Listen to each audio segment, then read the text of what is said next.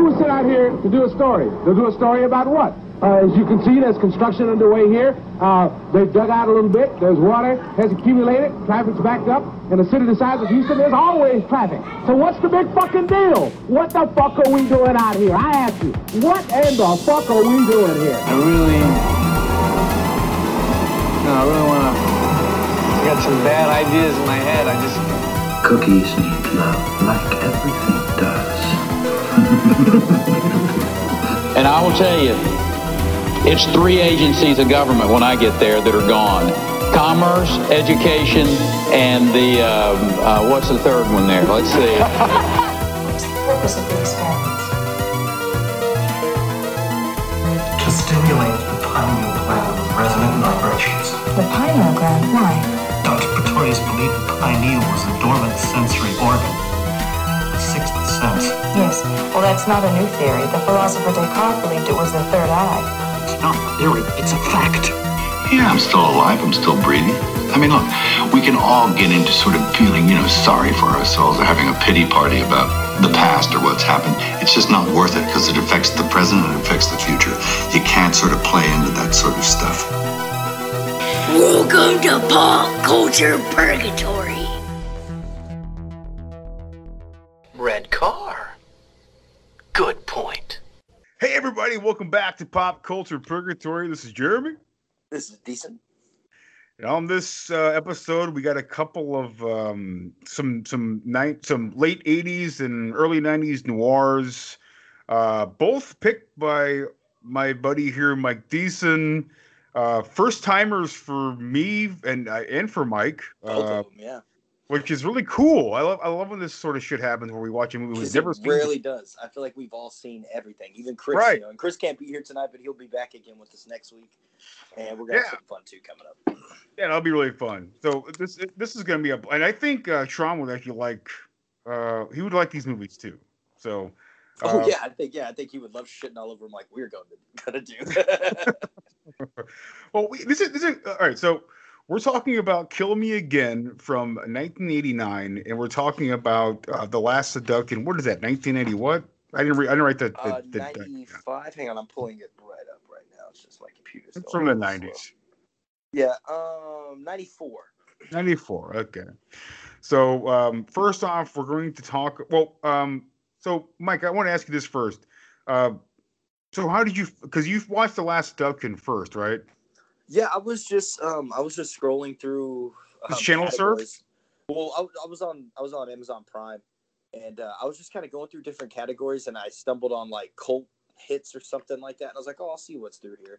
All right. And when I saw the cover poster, I thought it was gonna be like a vampire type thing because it's like a real dark colored poster. The Last Seduction. Right. Her head's kind of down. There's something in her mouth. I was like, oh, is that like a tooth? Or what? Like I couldn't really tell from the small thumbnail. And no, it's completely not that at all. Oh. But whenever I looked it up on IMDb, and it had like a 7.1, directed by John Dahl, Bill Pullman, a really good cast: Linda Fiorentino, Peter Berg, Bill a couple other people, huh?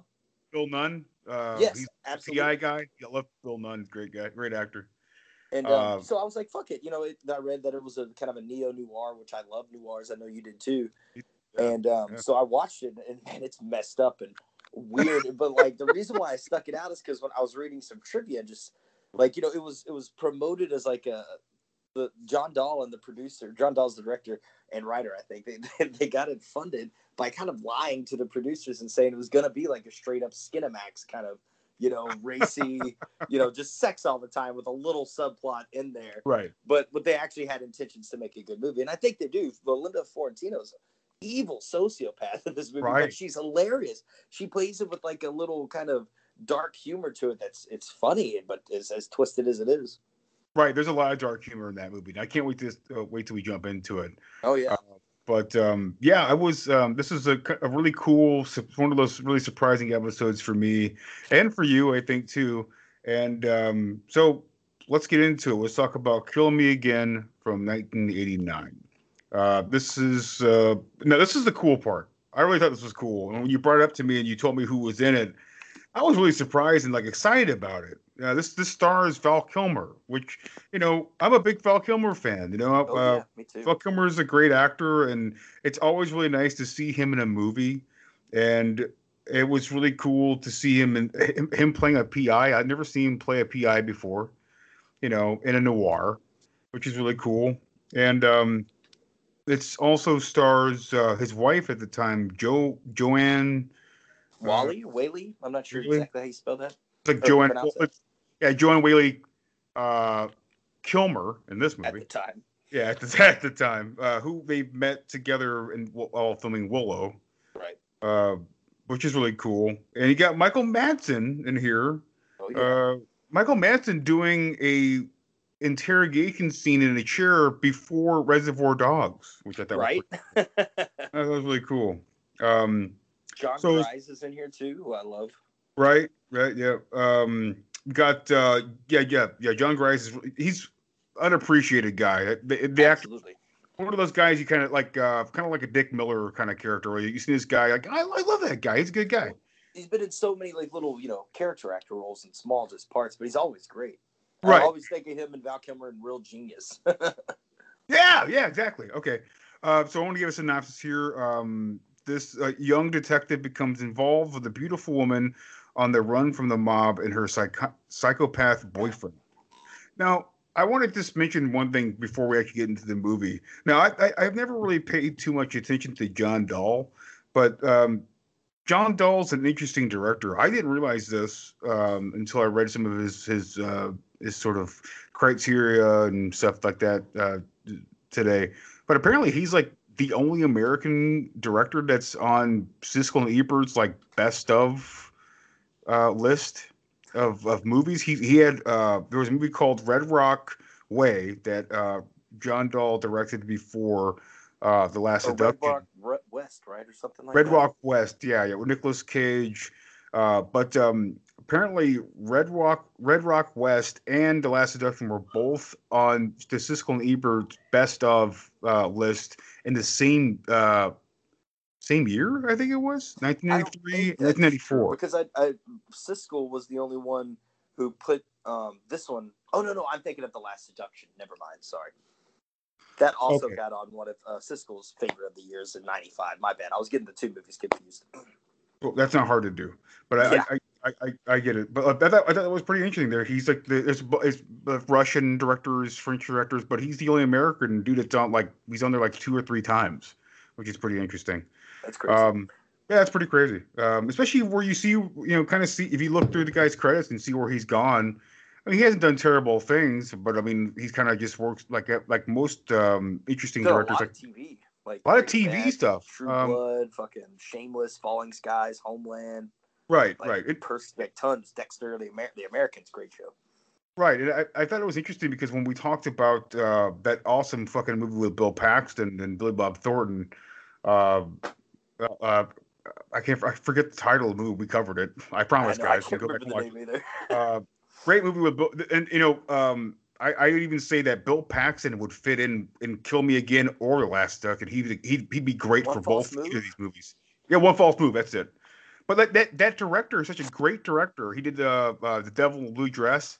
He makes like 2 amazing movies. They're also in Roger Ebert and Siskel's list, and then he just kind of makes TV episodes, which is interesting. But I feel like in the movie industry, all it takes is one movie to fuck up your career. You know what I mean? Like one big fuck up. Because the John Dahl, for instance, the guy who directed these 2.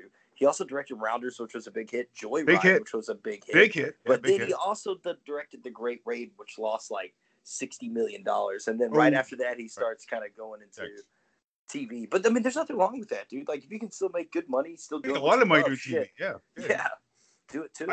I just find it very interesting, sort of kind of how that works out sometimes for certain directors. But anyways, I think the guy is a really good director, and the dude loves noir. He loves all the elements of noir. And he knows how to do it. He knows how to do it.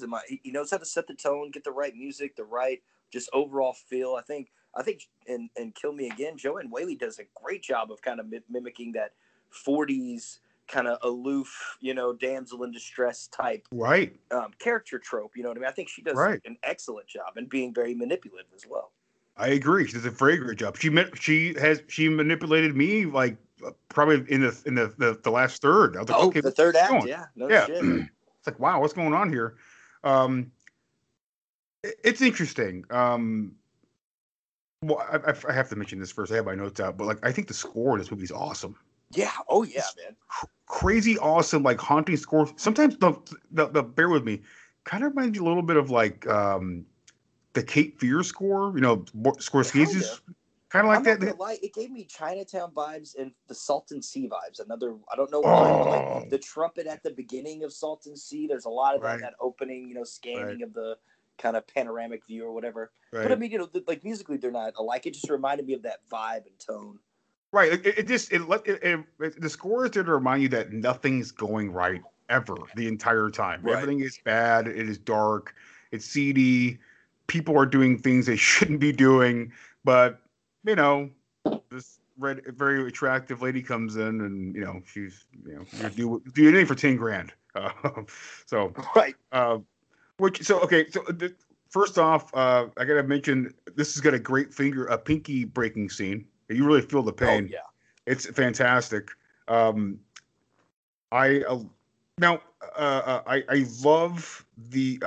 love Kilmer's character in this. He's this sort of stoic. Now he changes in the third act. He changes into something different. But in the first two acts, he's kind of a stoic, sort of like straight faced, your typical PI kind of guy. Typical PI guy, which I was like kind of surprised by because like he's got his wife in this. They're doing this project together. And I thought there'd be some more like sort of flirting and sexiness between them both, but more like this comes from her. From him, he's just like, yeah, you're attractive, but like I'll do it. You get that because of his backstory. They give you that brief flashback sequence early on, and all you really see as a viewer is him crashing a car. I think he's looking at a picture of a woman that's broken. Guys are breaking into his office and throwing his shit everywhere, and they break the picture. And he's picking it up, and he has a flashback moment of this woman. You're assuming it's his ex or something, and they crashed, into the river, and she didn't make it. He did. Right. Yeah. I like the. So I think that's why it plays it kind of scaled back. You know what I mean? Right. And I know what you mean, but I just like that they didn't go full bore. Like, I'm just gonna fuck you now. Like, let's. Yeah, I agree. I like that. Like, all right, this kind of this movie takes its time. This movie's not like action. This movie's a slow burn. It really tries to do its job at like building certain characters. I think it's really well thought out. Like, there's some stuff that with the Michael Madsen character, I think it's really well done. Yeah. But there's also, for me, there's a lot of like coincidences in this movie that are crazy coincidences. Like, Michael Madsen is all right. So I have to mention this. So Michael Madsen and Joanne. Hold on, look at her name up real quick. Joanne Wally are boyfriend girlfriend. They're a couple, and they end up killing a mobster guy and stealing his suitcase full of money. And she wants to go to Reno. He wants to drive north and just kind of get away from here and not come back. Basically, like maybe he says like something like what's this? Maybe it's better if we never come back here again, which is reasonable. Right. I get it. Like, let's get away from here, far away. Yeah, from you already murdered somebody in fucking broad daylight. Right, in broad daylight. Right, a mobster at that, and you let one guy lived too. So like you're fucked. But I think Michael Madsen's really reasonable. Besides him being a fucking murderer, but he's still like, hey, let's get out of here and not come back. But she's like, but you told me we go to Reno. And he's like, come on, we can't do that. That's a bad idea. Let's just get out of Dodge for a while.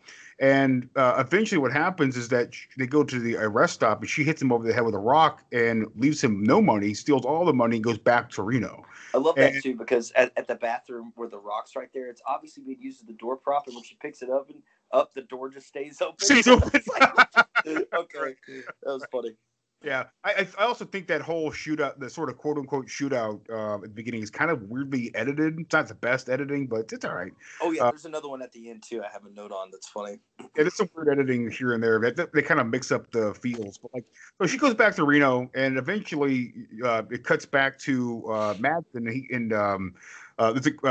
He's at a diner or whatever, and reading a newspaper. He eventually just happens upon an article saying that. Jack Andrews, Private Eye, and oh, I'm sorry, were you going to say something?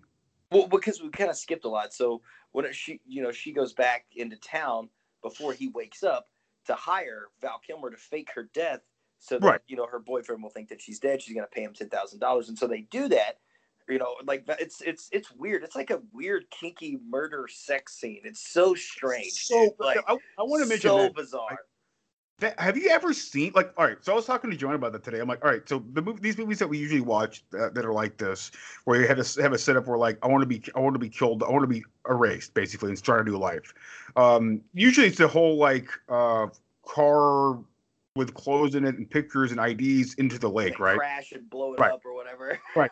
Which I found interesting too. I wrote in my notes that it's funny that it's kind of a similar scene like Kiss Kiss Bang Bang, where Val Kilmer is also a PI with Robert Downey Jr. That car goes into the lake and all that stuff. That was kind of funny. But like usually see that. Now this movie takes it to a wild different pair of circumstances where like they go to her hotel room and like steal blood from a blood bank. His buddy does, Val Kilmer's buddy, and like set up a murder. And it's wild. Then act it all out, like roll her up in the blanket, dragging her out, throwing her in the fucking trunk, driving. It's like, God, this seems like a lot of extra steps. It's a lot of extra stuff for doesn't really make a lot of sense, kind of, but I think it's really cool and interesting. Like it's different. It's not like I agree. It was interesting to watch. No shit, but it's just so weird because like you can tell they're both getting like sexually into this, and it's just like, okay, so I guess they're gonna murder her and then have sex, or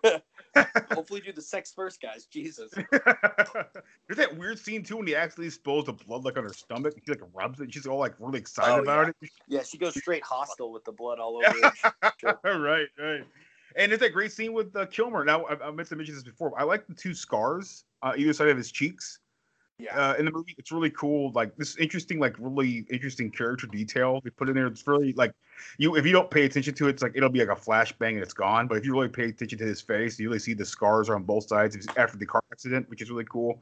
I like how he looks at himself in the mirror as he washes his latex gloves and puts this blood in a huge Ziploc bag, which is really interesting. Hilarious. Yeah. It's just so weird, but it was interesting. Like you said, I've never seen anything like that in a movie before. Yeah. And I think you have your typical stuff though. You have your like you were saying, I just wanted to I didn't mean to cut you off. You were saying earlier about, because after that is when the report gets out that that she's dead and that Val Kilmer's been used as a witness, and Michael Madsen just destroys that fucking restaurant, man. I love it. It was hilarious. And I really like Madsen in here, man. He's really good in this movie, dude. Yeah, he's great. He's fucking off the chain, dude. Like you see him look like mostly from his hair, but you see him like down, like his downfall in his person, his mind is crippling and falling apart. Mostly again in his hair. He's got a lot of hair, but he's wild, man. Like that scene where now one of my favorite characters in this movie is Alan. Great character, love that character. Completely, just this character is abused. This entire movie. Is that Kilmer's go-to guy, like who gets the blood for him and everything? Or? Yeah, it's John Grease. Yeah, John Grease is Alan. Yeah, that poor bastard. That poor fucking bastard. This scene, it's brutal. This scene, like, it's another one of those traits. I don't know if John Dahl came up with this idea or not, but like the fact that Madsen can't tie people up with just like a rope. He has to tear off like electrical cords and shit and wrap people with electrical cords, which is pretty fucking brutal as it is and pretty psychotic. But like, he's like talking to Alan and he's like smoking his cigarette, and it's not even his cigarette pack, it's Alan's cigarettes pack, and he's burning him in the neck with his own cigarettes. And it's like, I got a full pack of squishy cigarettes here, bud. We're gonna be here all night. It's brutal. It's really mean spirited, especially the way Alan goes out. It's really fucking mean. Yeah, that was pretty rough to watch. Like, oh come on, man, the poor fucking sidekick. Of course. Yeah. And Alan's always there for him. Like he's like, Alan, do this for me. Alan, go check all these hotels, see if you can find this alias of Faye. He does all this work, and he's always telling him like, you can't be doing this for this woman, right? You can't be doing it for this woman. And then Alan ends up getting it bad for it. Yep. Yeah. I like the scene with Val Kilmer, not Val Kilmer. I like the scene where that kid finds Madsen in the restroom. Oh, yeah. The dad's like, "Hey, I'd give you a ride, mister, but I ain't got no room." The kid's like, "Sure we do, Dad. We got plenty of room." Like, shut the fuck up. I'm going to beat the shit out of you. And Madsen's like, "No room, huh?" Right. Like, pulls the knife out. Pulls the knife out. Yeah, it's awesome. Now, I want to mention this. I thought this was a really clever and really what's the word? But like creative scene. That scene where Madsen eventually finds Val Kilmer's office or whatever, and Kilmer pulls that gun on him. There's that great camera sort of like shot where it's like really close, and like Kilmer's out of focus. Like there's no bullets in the gun. There's no bullets in the revolver. So that's a really cool scene, right? Yeah, I mean, I love that whole shot, and I mean, I've always wondered that. In movies like that too, sometimes that'll happen before they they're trying to fake out the guy with the gun, right, and right. Come to find out there's never been any bullets in it the whole time. But it's like you would be able to see that. right, yeah. But I mean, just the fear of having a gun in front of your face is enough to scare you. So, and luckily for us in this movie, we have a psychopath like Michael Madsen who's going to pay attention to details like that. Who's been left. Laugh it off. Laugh it off, yeah. And the cool part, I like the part where Madsen comes down to bend down to I would assume to pull up to beat up Kilmer, and Kilmer locks his hand to that desktop, the desk. Kilmer beats him up quite a bit. Takes his wallet or some shit. He's like about to leave in the archway of the doorway, and fucking Madsen pulled a fucking knife and comes straight at the motherfucker. Like it's total like what's the word? Like Madsen, you can tell that Madsen really cared about acting at this point in time. Fucking completely wild, man. Pulls this. It's him. You can tell it's him on screen. He pulls this fucking huge desk to the door frame and throws a fucking knife at Kilmer. It's awesome. It's a really good acting moment. Really cool from Madsen. Scene. Now, this is interesting. So there's a scene in here. I mentioned it before. It's a great pinky breaking scene. Val Kilmer gets his pinky broken.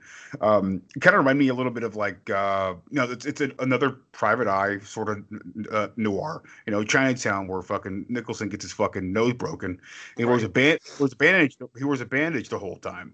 And Kilmer wears a bandage the whole time in this movie too. And then in The Last Seduction, we'll talk about it, but a certain character in there also gets a hand injury and wears a bandage the whole time, which I thought was really interesting and cool. Right. Nice little callback and little trope. Right. I love the line from Faye where she's getting that motel, and the motel clerk's like, "Would you like a double or a single?" She's like, "I'll take a double, but I'm single." I'm single. I'm and single. It's the way she says, like, "Well, hold up, Jay. Yeah. Jesus." And this dude, like, he won't even lift up the door to get from the counter to the hallway. He like ducks underneath the door to get out. And then looks surprised when he hits his head on the fucking thing. No shit, Sherlock. What were you thinking? That's a weird scene too, right? Like where they pick up the police pick up Kilmer and they take him to the interrogation room. They bring in the clerk, and the clerk's like, this guy looks. The guy. Yeah, this guy looks nothing like that guy. And why would Faye ever go with a guy like that? She would never go out with a guy like that. I'm like, how the fuck would you know, dude? You've known her for like a day. Shut the fuck up. Dude, yeah, talk about simping after fucking just not even 24 hours of meeting this chick. Good God. I like how John Dahl says all that too. I love that. I love the whole like Kilmer's like, "Hey, you like to gamble?" And they go to the casino, and so she can be seen by all these fucking people, and going past the window, and kind of seeing a glimpse of Kilmer, and she waves at him. All that stuff. It's all set up so well. Well, that's also kind of her own downfall at certain times. It's like she is so addicted to the gambling lifestyle and just wanting to have money, I guess, just to do that. Because she does that for that trope. And then after she abandons Kilmer and runs away, where does he find her? At a fucking casino again. At a fucking casino. Like, God, you're not trying to hide. No. And I like the matchbook setup. It's really nice. I'm glad you brought that up because I thought what is it with fucking noirs and everyone writing information on matchbooks? Like that trope has to die now because nobody uses matches in the fucking 2021. I also but like I was just thinking about that. I was like, holy shit, that's in a shitload of movies, Yeah, it is. It's in a lot of movies. I'm pretty sure Bogart does that in fucking The Big Sleep. I mean, yeah. Wouldn't be surprised.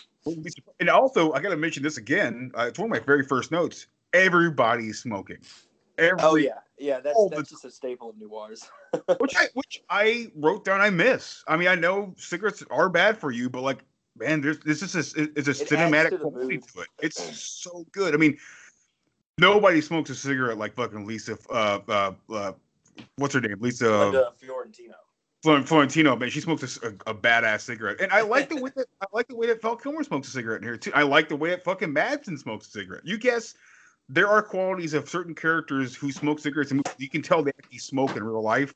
When they don't, it hurts the movie a little bit because it looks dumb. Sure, but the thing about it, these guys are trained actors, so they've probably done countless, rehearsals of trying to get it right.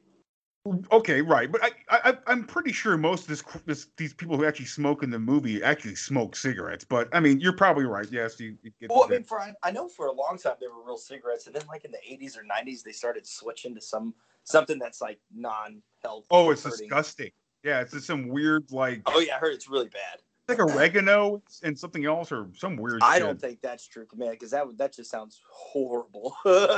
Isn't that great? There's a great special features feature with McConaughey and what's his name in True Detective season 1 where they're smoking all the time and it's like this shit like Hollywood fake cigarette. They like have to smoke them like. Know. Okay, I'm pretty sure it's behind the scenes. I've never seen the special features of True Detective. I don't have that on like physical copy. All right, I have the Blu-ray edition. I have to see that. They do talk about that. No, they have this every scene that the cigarette went out. They had to smoke it again for the next scene. It was like this horrible, like brutal shit. They had to smoke. Yeah, that's gross. Now, I have this as a note. I have a lot of notes, but I have this as a note. I love Val Kilmer, man. I miss Val Kilmer. Yeah, me too, man. I feel like. He's supposed to be in the new Top Gun movie. I don't know when the fuck that was supposed to be released like last May, but I don't know when the hell that's coming out now. And I don't know what his part will be in that movie too. I mean, it's gonna be nice to see him, but like he won't be. It'll be a cameo, I'm sure. I doubt it'll be like a major part. He's playing the same character in the first Top Gun, Iceman. Iceman, yeah. But he's got he's just a charming quality about the guy. I mean, he had like a real bad like throat cancer or something. Like, it was pretty rough for him, man. But I mean, I know he got through it. He's doing better, and I think he's actually getting a lot more projects now. So hopefully, we'll have a little bit of a return of Val Kilmer. I hope so. He posted something I think today, or I think it was last week about Batman Forever. He's very positive on it. He's very happy about it.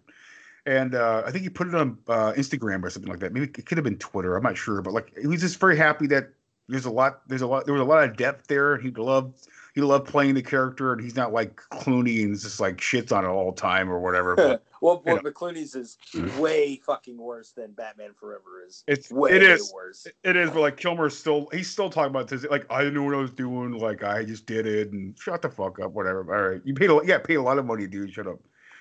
Well, I mean, I've read somewhere that Clooney was like, "Oh yeah, we all knew it was just a shit script." He's like, "Yeah, I got fucking paid this stupid amount of money." He's like, in hindsight, of course, he doesn't think he was worth it because of how bad it actually was. Right. I don't think any of them actually thought it was going to be that bad, including people making it. Right. Except whoever the director was. He was like, "Yeah, I'm gonna shit all over this every little bit." I remember. That's why. Have you heard? I'm sure you heard about this, Mike. But there's supposed to be like a Schumacher cut. They're trying to get that released. Yeah, I've been hearing about it. It's supposed to be a lot longer. It's supposed to be wow. That's a long movie already. So holy shit. I know. So, pro tip: if you are running away from a crime and you want to sort of like change license plates on your car or whatever, usually you would take one license plate and put it on your car, and then take your license plate and put it on their car. You usually don't take your license plate and put them over someone else's license plate on their car. It's kind of weird. And you should, if you drive around with no license plate, you're gonna get pulled over pretty fucking quick. Just to let you know. Pro tip: let you know it's gonna happen. Well, like right. so much stupidity unleashes itself in like the last like 15 minutes of this movie, except for Val Kilmer. Like you were saying, his character does wisen up like in the third act. You know what I mean? Yeah. You know, I love that one scene. The one thing I wrote was like whenever he's talking to Joanna Faye's character, and she's like, "Oh, you trust me?" He's like, "No, I think you're a greedy, two-faced bitch." That's a great scene. Like, but I want to trust you. Yeah. And like even he is kind of manipulating her there, but she still has the upper hand. Like that whole last like 10 minutes, I was like, "What the fuck, man?" Oh, man. There's like what 5 twists that like right, yeah, all in the last like fucking 10, 15 minutes, man. Yeah. They just keep hitting each other. Boom, boom, boom. There are some flaws that I thought were interesting to bring up. There's a scene where Faye ends up killing a mobster in a hotel, and Kilmer comes to sort of you have to kind of like, you have to think for the movie. The movie's not going to tell you. You got to play along with the movie if you want to be that kind of person. But like you can tell that Kilmer's like, all right, he's sizing things up, and he's like, listen, there's a lot of money here. Maybe I can start over too, because we also have his secretary at the beginning going like, listen, get the fuck out of here. This place drains you. You start again. And now he figures out like, I probably have that chance to do this with a woman that I actually kind of like and I could like. And so he has her come with him. And so they go to like a nice little coastal hotel outside of Nevada. Well, it's in Nevada, but it's on the outskirts. Like a little cabin kind of thing. Yeah. And from what I could tell, Alan probably knew about this a long time ago. That's the thing that maybe Val Kilmer and his wife actually went to at some point in their marriage or being together. You mean Jack? Yeah. Yeah. They're there and they hear on the radio they're going to be setting up roadblocks so you can't leave town.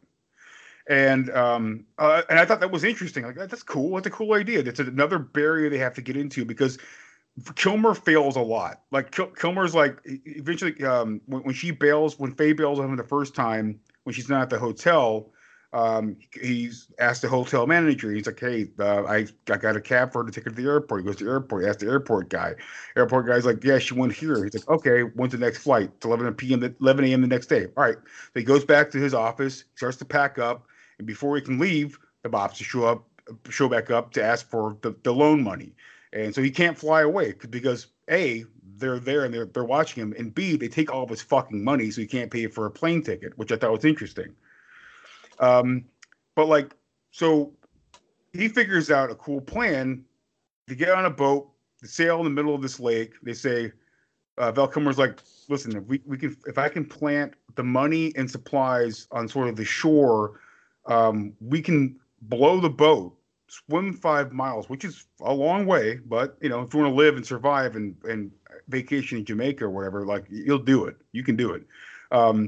And we can do that, and that's how we get out of this whole thing. We also bypass. It's already it's a plan, but it is a really bad one. There's so much that can go wrong with that. It's a bad plan. But you can even tell from Faye. Faye's like, this sounds like a dumb plan. There's no way it's going to work. She even says like 5 miles. What?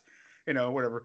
But like the fact is, they never do that. The thing is, though, he goes to a gas station where there's a barrier outside. You can see the barrier. Val Kilmer walks to the gas station. He gets some supplies, and he asks the convenience store clerk what's up with the barriers, and he says like, "There's some killers on the loose. They got barriers." And does he say something about like they take shifts on the barriers? Yes, because he asked that because you see the Arizona border cops getting in their cars and leaving as the other border cops are driving up, and he's like, "What's up with that? What's up with the cops?" And he's like, "Oh, so and so comes and watches for Arizona whenever they go to lunch." Right. So obviously, very useful intel. Very useful intel, but the intel he didn't have until he got there. So what would he have done if he didn't know that at that time? That's the part that's kind of like a kind of fuck up a little bit, because they leave. He goes that direction and somehow gets back to the hotel eventually, which makes really no sense because there's not just going to be one barrier. There's going to be several barriers. Oh, yeah. There's going to be roadblocks everywhere for sure. Yeah. So I thought that was kind of like a fuck up. Not a big fuck up, just a weird one. It was just a weird moment. It looked like it was supposed to be some information that's going to be useful, but that really doesn't mean jack shit in the end of the movie. Right. I do like when Kilmer is taking the car to be dumped in the water in the lake or whatever, he does have latex gloves on the whole time, which I thought was cool.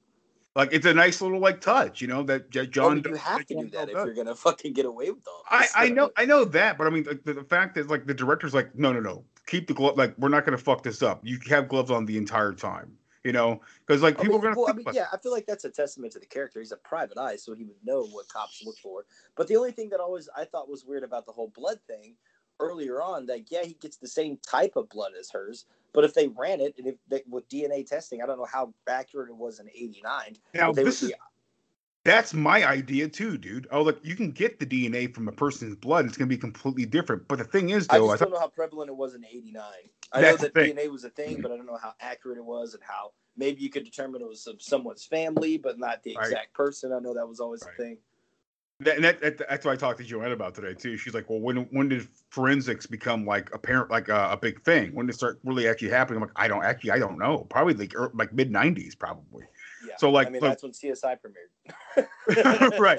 Because I'm seeing Val Kilmer in his hotel. His hair is just out. There's no like skull cap. There's the high fall everywhere. Yeah, hair fibers. I don't think at that time it was as in depth. I think that's why maybe, that kind of. We could kind of let that slide, I guess. Yeah, I did. It was like whatever. Me too. But it's no big deal. All right, so let's talk about these twists. This is some crazy twists. Well, at the end, it happens so fast. Like boom, boom, boom, Kilmer boom. decides he's going to bury the money, and you can obviously tell that Faye is not cool with it. She's like, "Well, why don't I just go with you?" He's like, "No, why? Why do you want to go? Why do you want to go?" Like she's not going to obviously admit why, because she didn't trust you with the money. And as soon as she drives off, she's like, "You better come back, you son of a bitch." But I also that's like a bad sign. Yeah, it's a bad sign. I also like that Kilmer's like, you have to learn how to trust. You have to learn to trust me. And the fact that Kilmer, he has no reason to fucking trust her. Yeah, right. It's another interesting part of the characters, man. I like it. Anyways, go ahead. I'm sorry. No, so so he does all that, and then when he finally gets back, of course, what's his name is there? Fucking Michael Madsen, like the crazy fucking boyfriend. And Mr. like he almost just kind of, huh? Mr. Blonde is there. Yeah, right. Stuck in the middle with you. Yeah. And so like he just starts going ape shit, and Val, he's threatening for the money. Tell me where the money's at, or I'll kill you, or I'll shoot you, or I'll kill her. And Val Kilmer's like, go ahead and do it. He knows he's not going to. You know what I mean?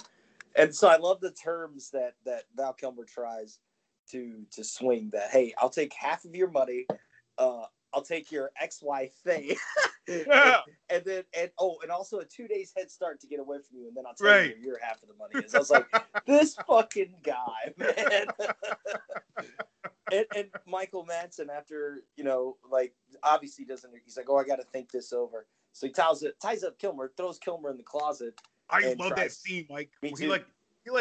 He kind of like doesn't like settle him into the closet. Kind of like just push throws him into the fucking closet, like legs and shit are all fucked up, and it's awesome. I love that scene. It's great.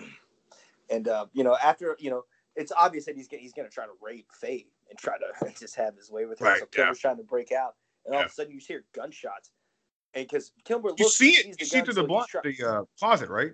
Yes, you see through the closet that Kilmer sees the gun, and then it cuts back to him trying to rip, to pull his hands apart. And then you hear gunshots, and you see through that it's Faye shooting fucking Michael Madsen. Yeah. And she gets Kilmer out of the closet, and they fucking drive out of there. Right. And I love that. I was like, holy shit. Like, it's intense. Okay. Yeah. It's like, intense. And all this is happening so quick. And I remember even hitting pause. I was like, damn, there's only like 7 minutes of the movie left. Like, shit is still going balls to the wall. Yeah, like, dude, go balls to the wall, man. And so her and Jack go to the spot to get the money. Yeah. And he's digging it up, and sure enough, as he's digging it up, here comes Michael Madsen. Faye didn't kill him. They were obviously in on it the whole time, which I had that feeling the whole fucking time. The way Faye was acting when she's talking, oh well, that's not so bad, baby. Like come on, man. It was just so forced. Nah, you probably if I did a rewatch, I'd probably see it then. But I was so caught up in all this crazy shit. Like, what the fuck's even happening right now? I had a feeling, just like the way she's like standing there and she's just kind of looking around. I was like, that motherfucker, right? Like, I just had that gut feeling. You know what I mean? Right. But no, they do a good job with the misdirection. Don't get me wrong. Right. They really fuck it up, man. They really fuck you up in the head a little bit, man. It's really good. Yeah. Yeah, because I mean, then they make you think that Val Kilmer's fucked. Like, that's like shooting his ass, and he gets shot once in the arm, shot again, then falls off in the water, like the same area his wife died 2 years prior. But he gets saved by like two little kids who are out there, I guess, hunting or whatever. And like they shoot off their shotgun, and it makes Michael Madsen and Faye grab the money and just run. Yeah, they grab a suitcase. They take Kilmer's car, which is a beautiful car, by the way. Which is also another stupid fucking thing. This is the car authorities have been looking for. Yes, that's exactly what I was thinking of. Yes. Even him driving to the gas station earlier by the cops, like, bro, they know your car. That's why I thought it was a really genius idea. I meant to mention this before before he leaves to go bury the money and the supplies. Kilmer's like, you shouldn't go. It's kind of what they would be expecting to see a man and a woman in a car. Yeah, absolutely. I just go, which is a really nice, again, a nice tight script, so yeah. But I love all that at the end because then they take off, Faye and I forget Michael Madsen's character's name, and they of course get spotted by the cops. And also, this little thing I want to mention real fast. The city name was Last Chance. I thought that was kind of like poetically ironic. yeah, that sounds like a 50s noir for sure. Right. And so they get into a car chase with the police, and I love it too. Faye's like, I'm gonna fight him, whatever. And she loads a .45 pistol, cocks it, and literally the next scene, she's hanging out of the window with a revolver. Shooting at a cop. A 6-shooter. Yeah, but she goes from a .45 fully automatic gun with a clip, and literally the next second she's already got a .357 Magnum in her. Oh my god, I missed that. I was taking notes. Dude, I was like, in my notes it says puts clips in .45, immediately hangs out window with revolver. And I know that's a nitpick, but I was just like, come on, at least get like another pistol, like, come on. Yeah. Well, there's that scene in the beginning where they're shooting at the mobsters, and Madsen's like, he does like 2 shots, but it's completely silent. The score is just playing, and he's screaming. Yeah. It's all silent. It's very weird. But that's a weird scene though, right? So they're driving in Val's car, and she Joanne Wiley, or Faye, she opens up, and Faye Forrester's a great character name, by the way. I agree. She opens. That's a very sexy, like, femme fatale name, in my opinion. But she opens that suitcase up. It's full of supplies. They fucking flip out and start shooting at the cops. It's fucking insane. Yeah, she wasn't fucking around. No, they weren't. And the way it ends was just like weird to me. It's because it's kind of a weirdly cut police chase, honestly. Like, it's a weird. You see this big propane tank like 3 different times, and I'm thinking like, that's weird. And then sure enough, they lose control and crash into the damn propane tank.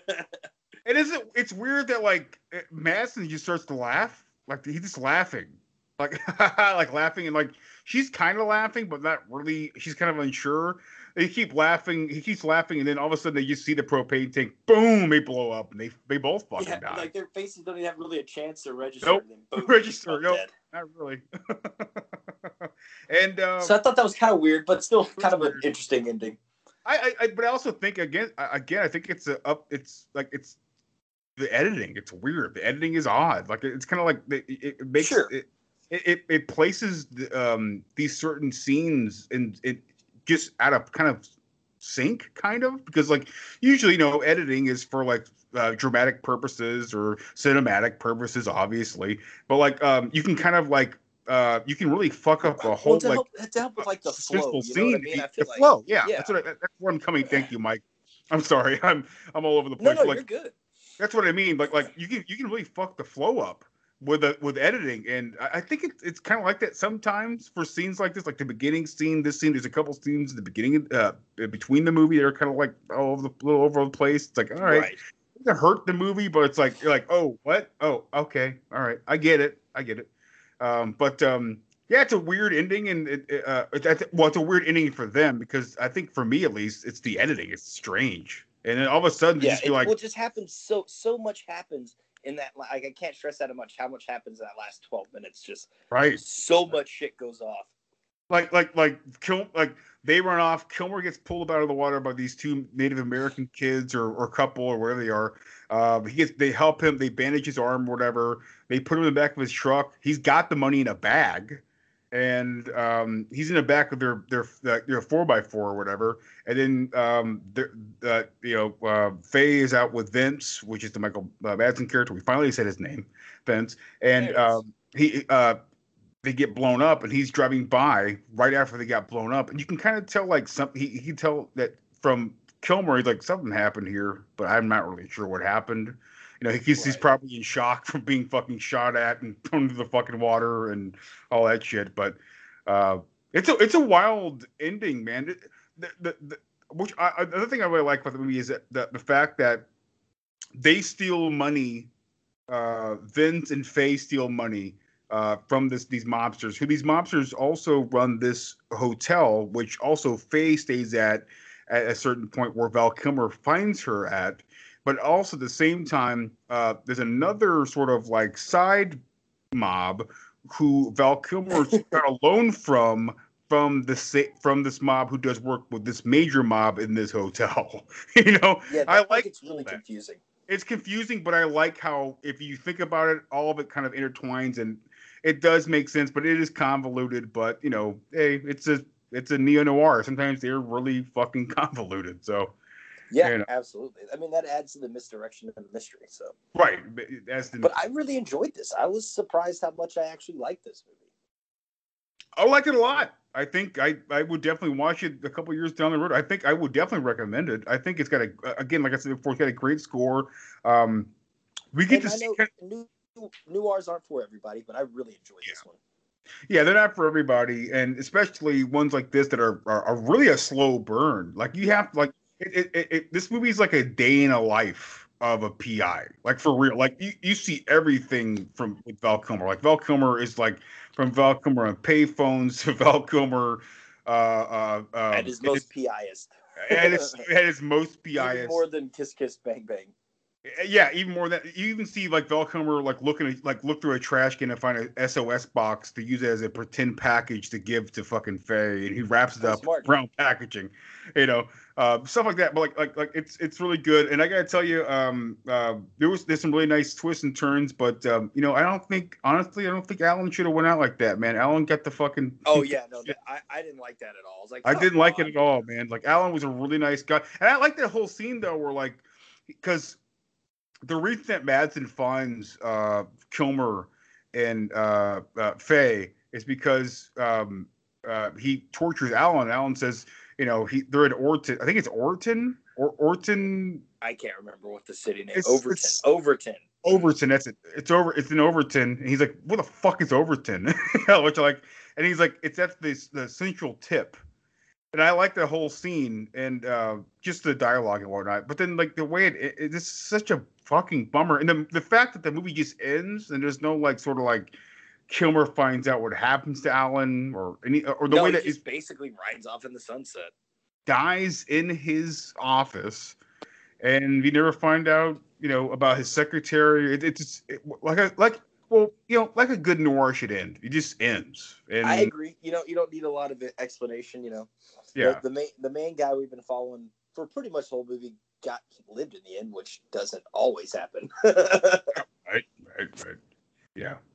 Great. But, I think it's a really good movie. Yeah. I think it's a really good movie, and I actually am really excited to check out Red Rock West because. Apparently, Francis Ford Coppola loved this fucking movie, and he helped get Red Rock West he got it pushed to become a theatrical movie, and he actually asked Nicolas Cage to star in the fucking movie. So right, yeah, after just how impressed he was with his work. Yeah, and I wanted to mention this to you, Mike. The score also kind of now this rolled me on this, but kind of reminded me a little bit of like they sound completely different, but yet they're both haunting. A little bit of like Paris, Texas, that score in Paris, Texas with Ry Cooder's. I can see that. It's just, I definitely get the vibe from it. The main difference in those to me are just the tones. I feel like the tone to Paris, Texas, almost, even though it's heavy material and like still a dark kind of movie, it's definitely more jovial feel or like uplifting, I guess I'd say. Oh, definitely, yeah. This one, this is why I loved Kill Me Again so much, because there was just that constant like tinge of dread in the music. You know what I mean? Like, yes, yeah. Even from the opening on, I love the style, man. I thought I think the music was my favorite part of the movie of this one. Seriously. I completely agree. I think the score is my favorite part of it. I love. There's no real jokes. There's no like. It's all played very serious. I think the only comedic, quote unquote, comedic presence is Alan. But it's only mostly because Alan is fucking nervous and kind of like, what the fuck are you doing, dude? Like, he mostly just does it because Val Kilmer's his friend. He wants to make him feel better. So like, the whole scene where he's like, yeah, man, I can do the job for you, man. It's $500. It's like, all right, I need blood by like 3 p.m. He's like, what? It's like, oh, shit. It's what the shit? It's cool. I like it, and it's all like a noir. It takes place really in one central point. It's one place really. It might be there's a whole city, but like it's mostly hotels. There's a couple cities they travel or motels. Yeah. And I like that. I like that a lot. Also, pro tip: if you are to fuck in a motel, I suggest you not leave the window open while there's a storm happening, and don't fuck right next to that window and get all fucking wet and shit. It's weird. It's gross. Hey, some people get off on that shit. Maybe you're right. I don't know. It's fucking strange. I don't know. But the pro tip for the ones that don't think it's hot, right. Don't do it. It's weird. I don't know. I don't like it. So, I would give this. I have my 5 scale. I don't like to give out ratings very often, but I'd probably give this a 4 out of 5. It's a really good movie. So. Oh yeah, man. If we're on a 5 scale, definitely 3.5 out of 5. Just because there's like you were saying, there's a couple plot points that just don't make sense. Right. Yeah. It's enough to forgive, just to have fun and enjoy the movie. Yeah, there's like the scene where again Kilmer drops the car off and he's like, yeah, the cops will find it eventually, but the cops find it immediately the next day, and there's immediately a fucking report, an article written up in the newspaper, and immediately that time. Did ya? Yeah, and then fucking Madsen reads it, and it's like this. The coincidences are just insane. But hey, whatever. I still had a great time watching it, and it's definitely worth watching. And we'll eventually do another Kilmer sort of quote unquote PI movie, in my opinion, Salton Sea, which we'll do that eventually too. So that's definitely a noir. But I kind of feel like he plays sort of a noir, a PI in that too, even though he's not a PI. But right, yeah, no, I agree. I totally agree. But yeah, that's the first movie. Yeah, that's a Kill Me Again, which Faye actually says the title of the movie in the movie, which I always appreciate. That it's a lot of fun. Yeah, I do too. How about you kill me again, Jack? Clever girl. All right, let's move on to the next movie. We're moving on to The Last Seduction. Now, dude, this one I actually enjoy a lot more than I did Kill Me Again, and I liked Kill Me Again. Oh, I do too. This one mainly because of how fucking stupid these idiot male characters are, and also how great Linda Fiorentino is. Like, she is just incredible. And I'll read the synopsis real fast. So, Last Seduction, 1994. A devious sex bot steals her husband's drug money and hides out in a small town where she meets the perfect dupe for her next scheme. And that's like a perfect synopsis. Perfect. One sentence literally summed it all up. And they're kind of, but I will say there are some elements that are similar. I mean, the whole boyfriend makes a lot of money. The female steals the money. It's literally identical, but they just flip it around. Like instead of having Val Kilmer, the good guy, is kind of our sole focus in the first movie. Basically, the bad guy, Linda Fiorentino, is the sole focus of this one. And it's basically told from her perspective for the most part. Not the whole movie, but the majority of it. At least 75%, 80%. Yeah. I think this is a fucking awesome movie, Mike. Yeah, this is the reason, for people out there listening, this is what made me think of this. I was just, like I was telling you at the beginning of the episode, I just stumbled across it and kind of looked up I was like, damn, it's got a 7.1. Like, like a fucking like 90-something% fresh rating on fucking Rotten Tomatoes. And I usually don't go by shit like that, but when I see stuff that high, I'm like, well, shit, I'll give it a chance, you know. Right. And right. I watched this all the way through, even the parts that I could not believe what my eyes were witnessing, like at the very end. But man, I loved it. It's a really good neo-noir and just has a lot of twist and such a great fucked up lead character. Fiorentino deserved an Oscar for this. She was great. I agree. I totally agree. And it, I know about the poster. Well, she didn't get it, I read, because I'm sorry. Go ahead. I just know I've known this movie about the poster forever. I've seen that poster forever. I'm like, I gotta see that movie. Right. I never watched it, you know. And then I'm thankful. I'm so thankful for you for recommending this movie, because this movie is for me, it's a 5 out of 5. I love this movie. It's awesome. It is fucking hilarious. It's fucked up. It's interesting. It's got the twists and the turns, man. It has, in my opinion, one of the greatest fucking endings to a movie I have ever seen. Which I will I won't give away on this show. I will not give it away. Like, it is incredible. Yeah. We'll talk all the way up until the end, but definitely kind of keep that part out of it. Just because I don't want to say I saw it coming, because it's not about that. It's just how well done it is and everything wrapped up, if that makes sense. Right. Without trying to give anything away. Exactly. Me and Joe both called it immediately together at there was probably 45 minutes left of the movie, but we called it. Sure. And I was excited about it still. Like, please let it be. And it was that. I know. Yes. It's so awesome. I mean, all right. I'm not a big Bill Pullman fan. Bill Pullman's fine, whatever. This is definitely the best. He's good for what he does.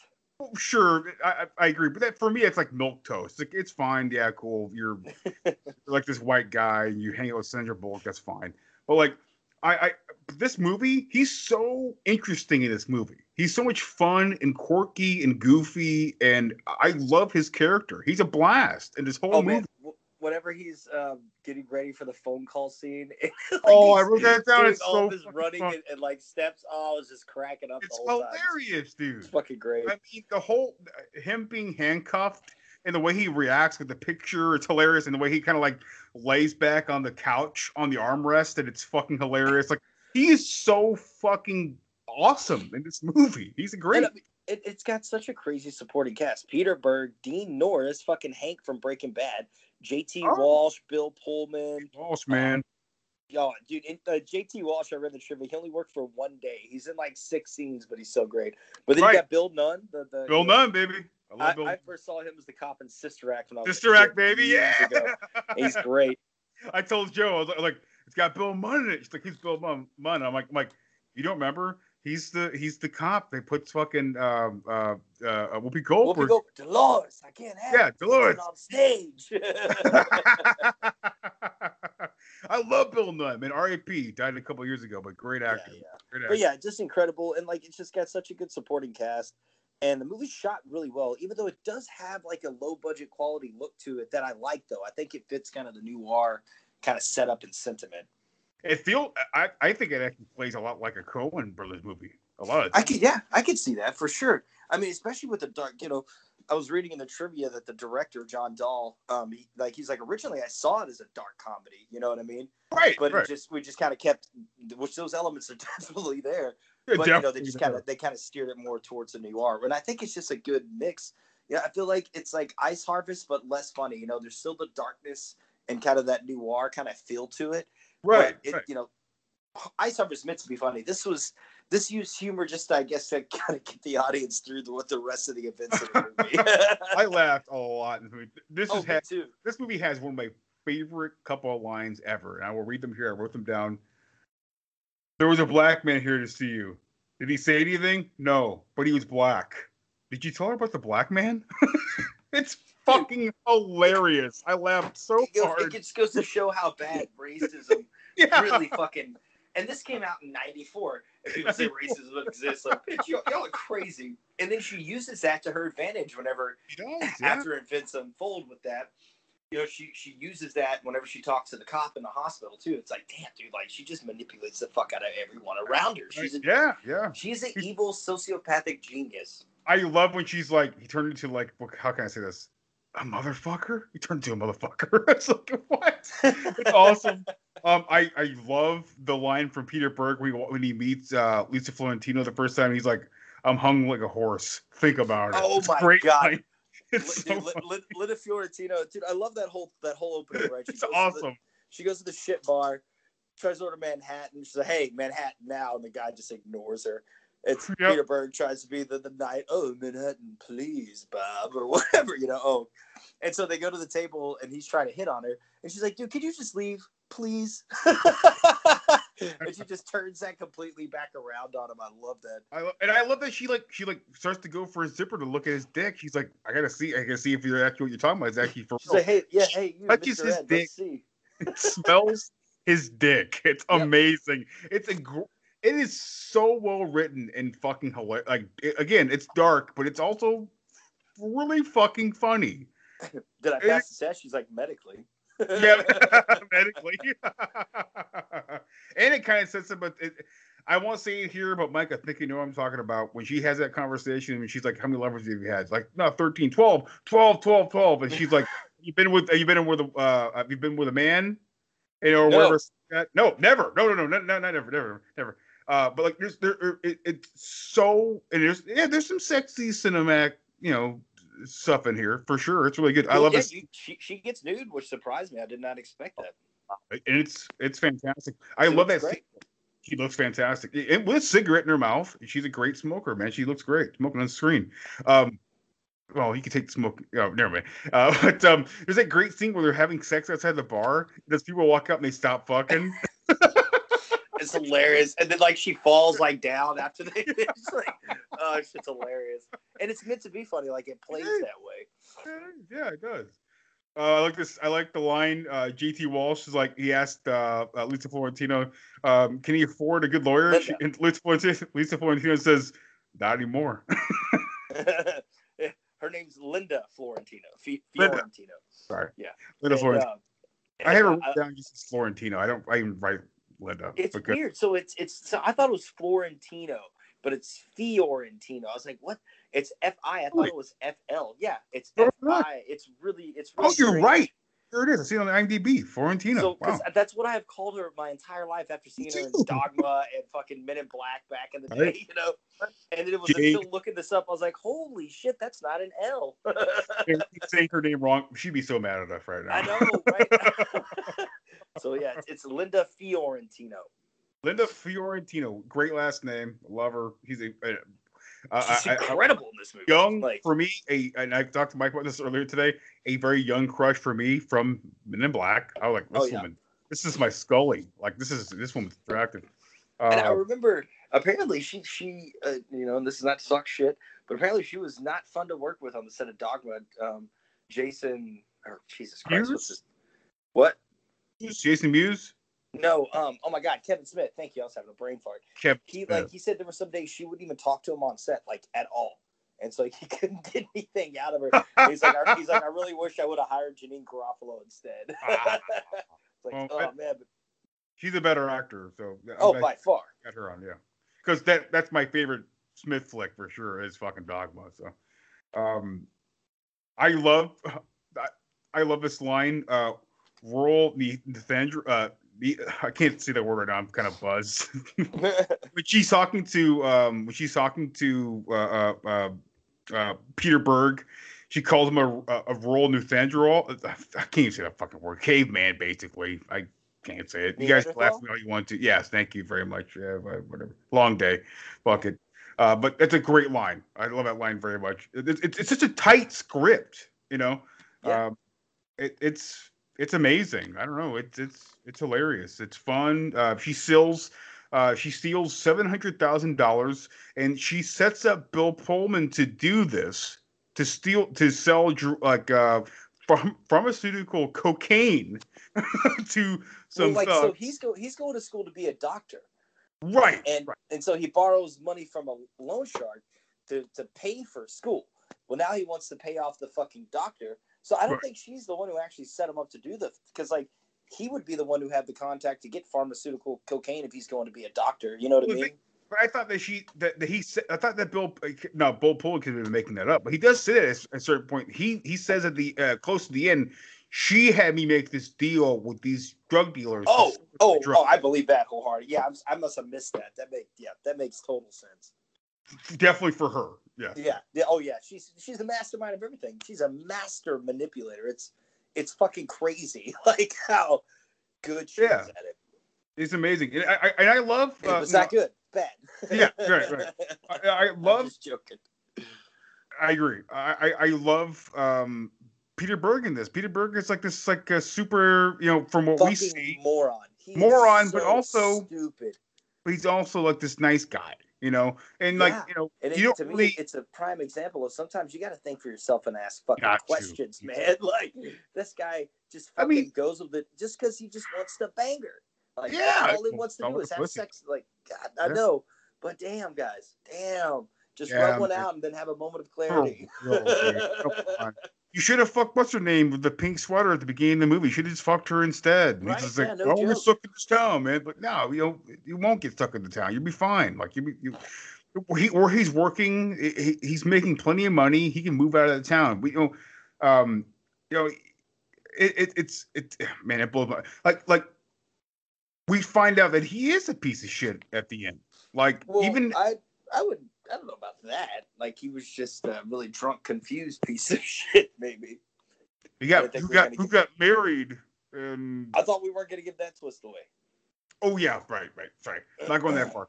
But like all right, I'm with you, Mike. All right, I'm sorry. I was being too cruel on that one. But yeah, I get you. But I don't think that was any kind of a planned action. It's just it was not. Yeah, it was not planned. It was. Yeah. I don't know about that. Yikes. And it's interesting. Okay, so Linda Fiorentino. She did I say that correctly, Mike? Yeah. Fiorentino. Sure. Okay. She's Fiorentino. She steals she steals the money that Bill Pullman got from selling drugs to some hoodlums, which is also hilarious because the hoodlums don't give him the suitcase; they just pour the fucking money onto the ground. He has to put it in his shirt, which is hilarious. And then I love it too when she gets back. She's like, "Did you walk around town like that?" And he's like, "Fucking idiot." And she takes this money, and she this is a really great quirk that she has that she writes things backwards, which is really awesome. It's interesting and different, and I like it all quite a bit. But she leaves a note saying that what is there to celebrate? Because they're going to see. She throws. They had 2 condoms left in a package. She throws those away. Puts on the note, "How can we celebrate without the condoms?" Is what she's implying. And so that's what her reason was for leaving. She left to go get more condoms so they could celebrate. But in reality, she was just stealing the fucking money and running. Right. I also was questioning, like, Bill Pullman's a Max guy. Like, wow. All right. Well, I could be wrong here. Well, no, I thought we saw the Max guys with what's his face, Berg later or whatever. No, because she's like a horse guy. Yeah, the hanging on a horse. But she pulls out Max. Oh, yeah, but you see those used. You see those same ones she took out used with Peter Berg later. They hook up for the first time. Yeah, exactly. That's it. But she goes to this small town called Beston. It's called Beston. Yes. Yeah. It's kind of like Boston, I guess. It's in New York. It's much smaller. Much smaller. I think Joanna told me that it's not even actually a real town. It's just a made-up town. I wouldn't be surprised. Yeah. But she goes to this town. She fucked Peter Berg quite a bit, and then she contacts G.T. Walsh the next day, a lawyer friend of hers, and she wants to divorce Bill Pullman, and G.T. Walsh is like, "Listen, it's gonna take a while because it's drug money, so this whole divorce thing could take like up to 2 years or 6 months." And if she turns it into any kind of actual equity, he could make a claim on it right then, like buying a condo or a house or anything like that. Right. And so she takes his advice, and she ends up getting a job in this town. And I love the scene. It's almost like a Twin Peaks-ish scene where she looks in the newspaper. She looks through, as we used to do when we were kids back in the day, look through newspapers to find jobs. The classifieds. Yeah, the classifieds. And I love that when she goes to this sort of insurance firm where she's trying to get the job, she fills her name out backwards, and the manager or CEO or whatever he is, the boss. Nice trick. Huh? He's like, nice trick. He says, "I love your." He's like, "I love your quirk. That's an interesting quirk." And she kind of blows it off, and he asks her, "Okay, so what should we call you?" And that's when she tells him that Croy, Wendy Croy. It's so weird and campy with that upbeat jazz score. It's so New York backwards. I love that. Yeah, which is New York backwards with a little bit with a couple letters played into it, but like it's in New York backwards. But it's also Twin Peaks has a Angelo Badalamenti. I could be saying his name completely wrong, but Twin Peaks has this sort of weird, sort of jazzy score to it, and this movie's heavy with it. And I thought that was really interesting. It all takes place in this one small town for the most part, and all these quirky things happen in this town. And there's weird things like this that happen. I thought it was really cool. And also brutal things that happen, which brutal things happen in Twin Peaks as well. So I thought that was cool. I like that, but the only reason I didn't get a vibe that much though was just because like Twin Peaks is fucking so much better and crazier. So I didn't really get that. Yeah. But I thought that was really an interesting part, and there's this whole dynamic where Linda Fiorentino is walking down the hallway, and Peter Burke work at the same firm, and it's super, I love that little shit. It's so awesome. It's interesting as fuck. I love it. I love how he's like runs him into the bathroom too. Like the bathroom. There. I work it out. Don't fuck with my image. I like how Peter Berg's like, I have evidence. She's like, what do you mean? He's like, there might be several latex items unrolled on my floor of my house right now. And she's like, that's gross. It just goes to show how pathetic this guy really is, like in going after her. Like, and she knows that. She can blatantly see. That's why she just manipulates his stupid ass. He makes it so easy. It is. That's why when you read that synopsis, it was like, that really sums it up. Sums it up. I mean, that we read, Kill Me Again or whatever. Like you read that synopsis, and it's like some of that kind of stuff happens there, but it's a lot. It's pretty vague. A lot to be. Yeah. But this, The Last Seduction, fucking synopsis is pretty. Right, it's right there. It's like up in your fucking face, man.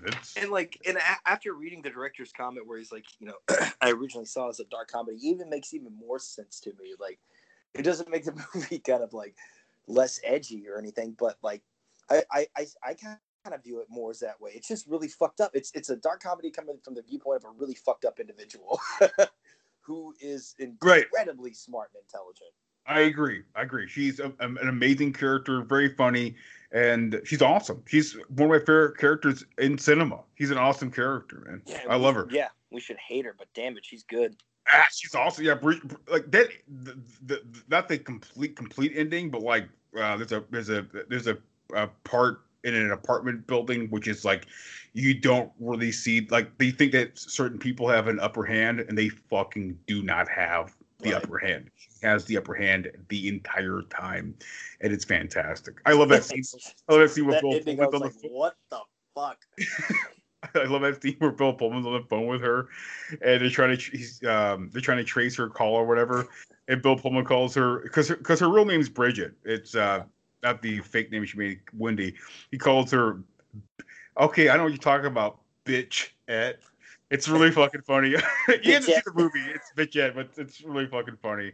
Because he's a douche too. He's a total goofball, and pretty much everyone is a shitty person. Even I don't want to say Mike because that poor bastard has gone through some traumatic things in the past.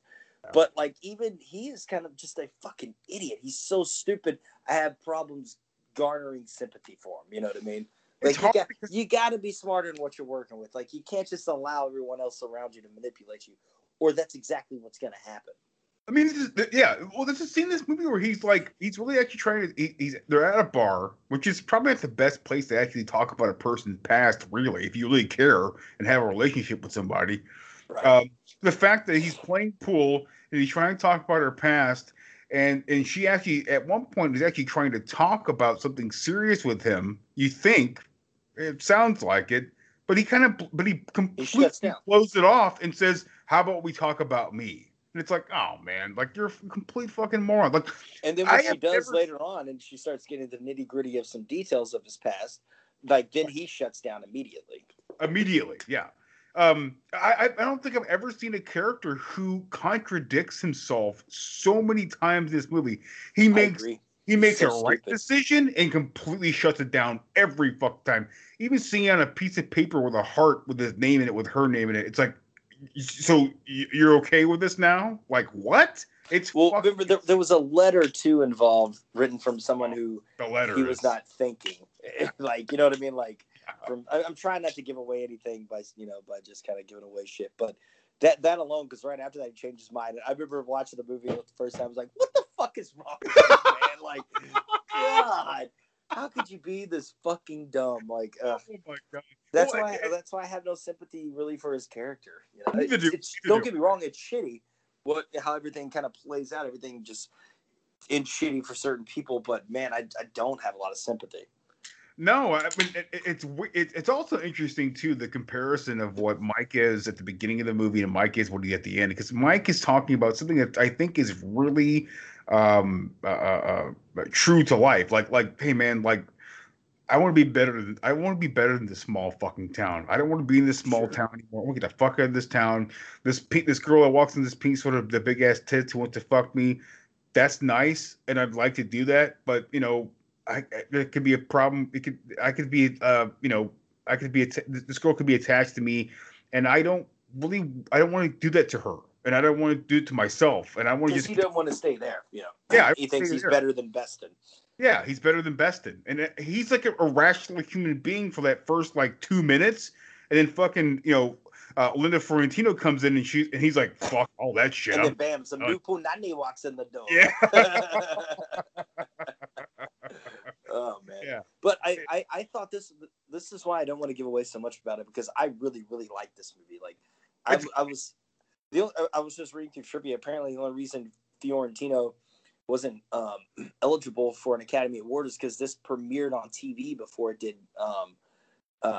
movie theaters, because it premiered on Cinemax or something. Oh, what a fucked up rule. Now you got Netflix getting Academy Award nominations and everything. That's how it should be, but this is definitely Linda Fiorentino's best performance ever, by far. I haven't seen a whole lot of her other stuff, but other than Dogma, of course, what we mentioned earlier.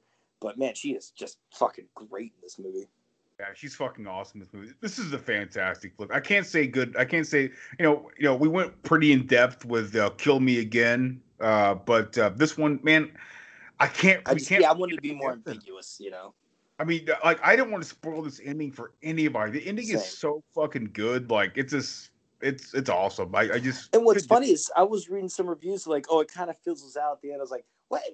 That's when it fucking gets crazy, is at the end. You know what I mean? Right, dude. It's crazy. Yeah. It blew my mind. But yeah, I'm with you, man. I really, really, really enjoyed this flick.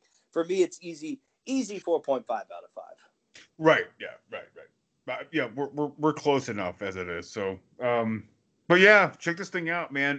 This movie, the last it's on Prime right now. Yeah, it's on Prime right now. The Last Seduction. And then Kill Me Again's on Pluto, which is free. Go down to I think because Pluto doesn't have a search bar. I think you have to go down to Thriller. Yes. So I couldn't find it. Yeah. I'll be honest. I couldn't find it on my PS4. I scrolled through fucking 80s movies, 90s movies, thrillers, cults, all this shit. The way I found it, and I don't know if any of you have Roku out there. I just searched it through my Roku, and it just said, free in Pluto TV, and I just clicked on that. And it brought me directly to it. Yeah, I could never find it, bro. I looked for an hour and a half and couldn't find it. Well, I almost texted you where is this, dude? What the fuck? And you just finally found it. But I think I went to Thriller. I'm pretty sure I went to Thriller or something that's sort of a thriller title. Sure. And I found it there because I went to action. I was like, it's not going to be an action. Yeah. And it's either thriller or suspense, one of those two things, because those are both the same thing. But for some reason, a fucking movie app wants to separate those two things, and they're not that different from each other. I don't understand why they don't have a search option. I don't get it. Honestly, I don't understand the difference between a thriller and an action movie because they're both thrilling and they have action in them. So I don't really get it. But whatever. Well, I think that action usually, I think the only distinction in that is like some are meant to be more popcorn action, while thrillers usually have a lot more cerebral, like scary, creepy shit sometimes at times, in my opinion. Depending on what the movie is, though. So. For sure. Like, I would consider Seven a thriller more than an action movie. Oh, I completely agree. Yeah. Yeah. But there's a lot of action in Seven. Sorry. Yeah. I want to mention this one thing. I forgot to mention this because I had it in my notes. This is about Kill Me Again. I thought this was very different. I have never seen this in a movie before. Val Kilmer goes to a graveyard to put flowers on his wife's headstone.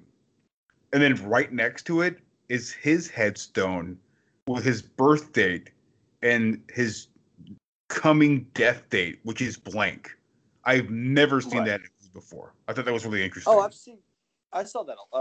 My grandfather did the same thing when my grandmother passed. Oh, I didn't know it was a thing. The same. Yeah. Apparently, I remember actually going to one of their funerals and like kind of just walking through the cemeteries. You see that pretty often, actually. Because you're gonna have to buy it at some point. You're already in grief. You might as well just buy these motherfuckers at the same time. It's sad, but I feel like that's the reasoning. Well, okay. Well, that's for me. That's my first time. Sorry. In a movie, and it made that movie even more darker in a way for that character. So, but check out both these movies, man. I think John Stahl is a really awesome director. I'd never seen his stuff before until today. I watched both movies today, and I'm really impressed with the guy. I can't wait to watch Red Rock West. Hopefully, hell, I had seen Rounders years ago, but I had no idea that was his movie. And Joyride as well. I saw. Yeah, and I like Joyride. Fucking teenager. I saw Joyride in the theater. I've seen Rounders on VHS when the Blockbuster days were still rocking and rolling, and that was a cool fucking movie, man. Absolutely. And interestingly enough, there's a lot of fucking gambling and fucking Kill Me Again. So no shit. She's addicted to it. But I remember Rounders being really. I guess we'll have to go back to them. We have to do like a Rounders and Joyride, sort of like. I'm down for that. He literally did those movies back to back. So back to back. It's not exactly kind of how these were done, but still, that'd be fun. I'd be down for it. And I remember, for the most part, it's been a long time for me. I remember Joyride being extremely suspenseful, man. I loved it. Yeah. Candy cane. Candy cane. And that's the highest praise I can give to Paul Walker. Or Steve Zahn, but like that was really I love Steve Zahn. I think that guy's a great comedic actor and so many other things. But I understand your viewpoint. Yeah, I like him more than I like Paul Walker, but also I like Louis Sobieski a lot too. But we got fucking Mini Jodie Foster. Yeah, maybe Jodie Foster. Glass House. Remember, I was so excited about Glass House back in the day. It's like, oh man, Louis Sobieski's in fucking a suspense thriller, man. I gotta see this shit. Glass House. Bad movie, man. Such a bad movie. Terrible movie. But yeah. Yeah, we'll do that shit one day too. The movies that we thought were gonna be awesome as fucking preteens. So I can't wait to get into it. That's how it goes. Well, hey everybody, thanks so much for checking us out. We really appreciate it. And please do us a favor and check out these movies, man. It'd be really cool. And we just have fun talking about all this shit, especially noirs like this. This is right up me and Jeremy's alley. So check them out. We hope you all like them as well. It is awesome. And this movie, literally, I could have praised Mike all day for The Last Seduction.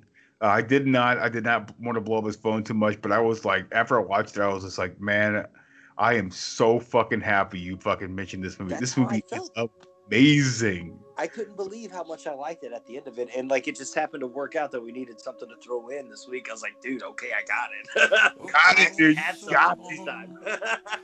Got it. Holy shit, dude. It was awesome. But anyways, guys, you guys take it easy. We'll talk to you guys next time. Please don't be a piece of shit. And take it easy out there. Later.